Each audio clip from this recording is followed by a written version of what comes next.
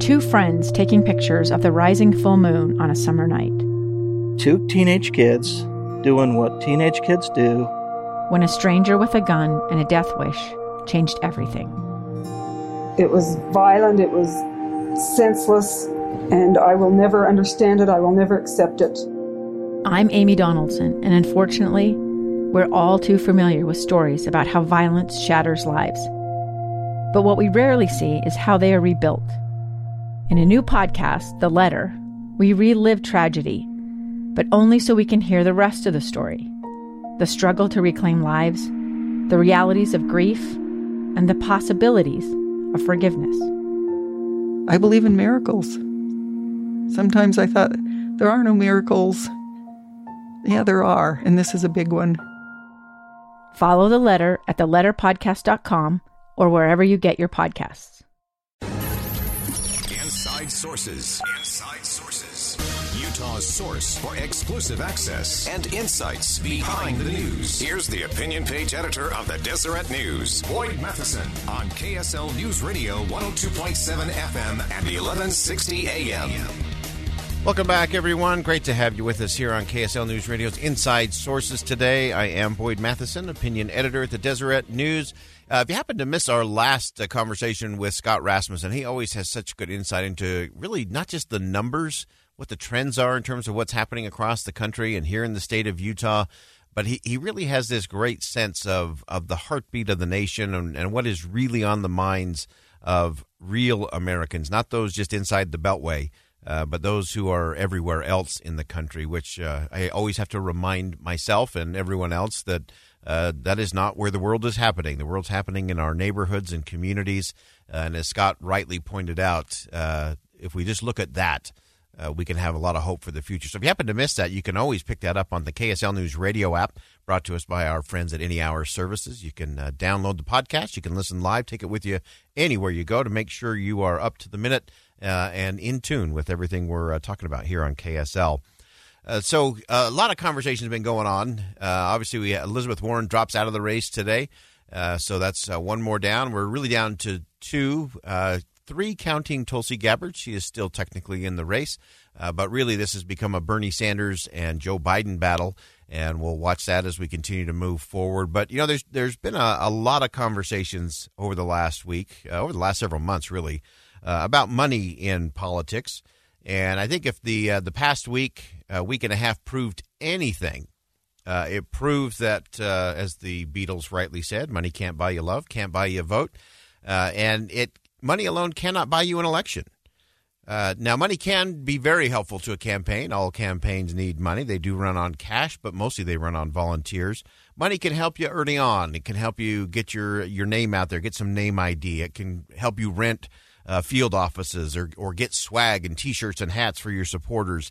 It can even provide you a paid posse if you're a presidential candidate as you move about. And it can even enable the campaign to respond to attacks, can promote your agenda through social media. Money rarely sparks a movement. It never creates a grassroots organization. And I actually think that's a good thing. That's good for the democracy. That's good for our republic. Because this is what I've learned. Salaried staff and paid advertising will rarely, if ever, defeat a real grassroots movement.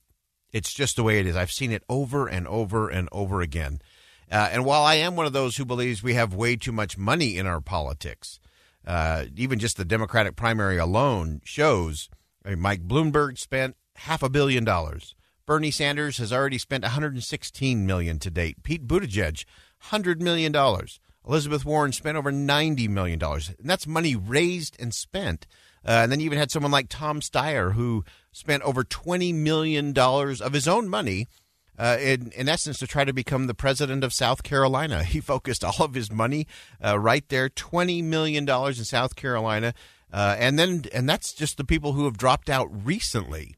If you go back to all the other presidential candidates, I mean, think Kamala Harris, tens of millions, Cory Booker, tens of millions.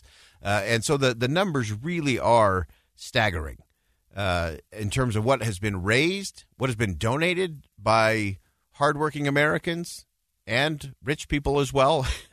Not that rich people are not hardworking. They're often very hardworking. But it's also ironic the amount of time that has been spent on debate stages and in town hall meetings complaining about the millionaires and billionaires and their attempt to buy the election. Just listen to this little collection of greatest hits over the last little bit. When people look at the White House and they see this multimillionaire, I don't think they say, oh, we need someone richer. I think you have to earn votes and not buy them. The best-known socialist in the country happens to be a millionaire with 3 houses. What I miss here? I don't think anyone ought to be able to buy their way into a nomination or to be president of the United States. Bernie Sanders, Senator Sanders from neighboring Vermont, says you're in the pocket of billionaires because of the donations you've gotten. Your reaction? You know, I'm the only candidate on those debate stages and in this race among the major candidates who's not a millionaire or a billionaire. What would define your campaign? Standing up to the billionaire class. Okay.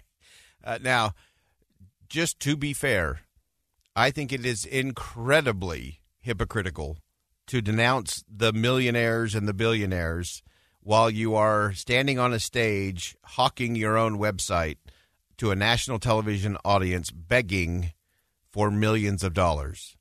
That just doesn't work, folks. You cannot stand on a stage begging for money and complain about those who have a lot of money. That just doesn't fly. But I want to do this. I want to set aside the billionaires for a minute. There are many campaigns for federal office, state, local offices that chase money, that just chase the donor cash. And, of course, there's sometimes strings that go with those, to be sure. But they do that to solve their proximate campaign problems. But here's the thing that I've learned from campaigns all over this state and states across the country, national elections. Here's the rule. Cash flow covers a multitude of sins.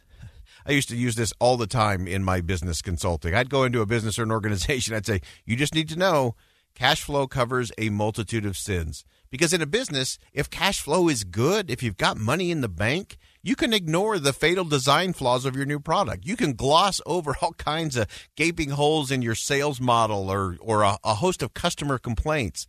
You can look past all kinds of overruns in your cost of goods, or you can avoid removing an ineffective leader who may be gumming things up. But if cash flow is still good and money's in the bank, you're doing okay, you might ignore that or give them a pass. So doing all those things because there is cash flow, it just suggests everything's okay, and it's not. And campaigns are exactly the same. Having an army of volunteers may not be the most efficient way to hang door signs or to gather signatures or to make calls to voters. But I'll tell you, every volunteer who engages in those kind of activities, they become part of the cause, and they feel like they're part of something. They're part of that potential success story. And the thing that I know is that citizens not only want to know that their ballot mattered to you, they want to know that they matter to you. And that's the difference in some of these campaigns. I think it was the major problem of the Bloomberg campaign. Nobody ever felt needed. Why do you need me to go hang a yard sign? Why do you need me to make calls or knock on doors?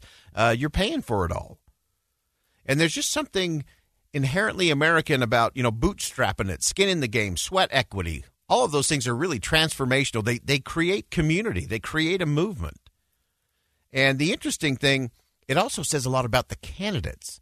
Candidates who aren't willing to do the hard work and the heavy lifting, who just kind of want to buy everything, it's usually a pretty good indicator of how they're going to govern as well. It's also interesting, and not a lot of people are talking about this. I want to throw this out as we wrap up this segment. Some people criticize Mayor Bloomberg for obviously his record-setting spending as an attempt to buy the election. But there's also this counter thing, because obviously trying to buy it didn't work anyway. But there were others who worried that, if he just had a salaried staff, paid consultants, no donors, if he did win, would he go into the White House not feeling accountable to anybody because it was just his victory? So neither of those approaches are really good for the democracy for sure. So we're going to continue to have this debate, obviously, about the issue of money and elections. But just remember, money alone can't buy an election anywhere, whether that's a governor's race, whether that's the presidency, whether it's a local mayor's race. Elections require real leadership, organization, discipline, vision. You have to be able to lead a group of volunteers before you're going to lead a community or a country. And again, I think that's good for democracy. I think that's good for the republic. All right, we're going to step aside. When we come back, we're going to get some great insight from a very young man. Stay with us. You don't want to miss this on KSL News Radio.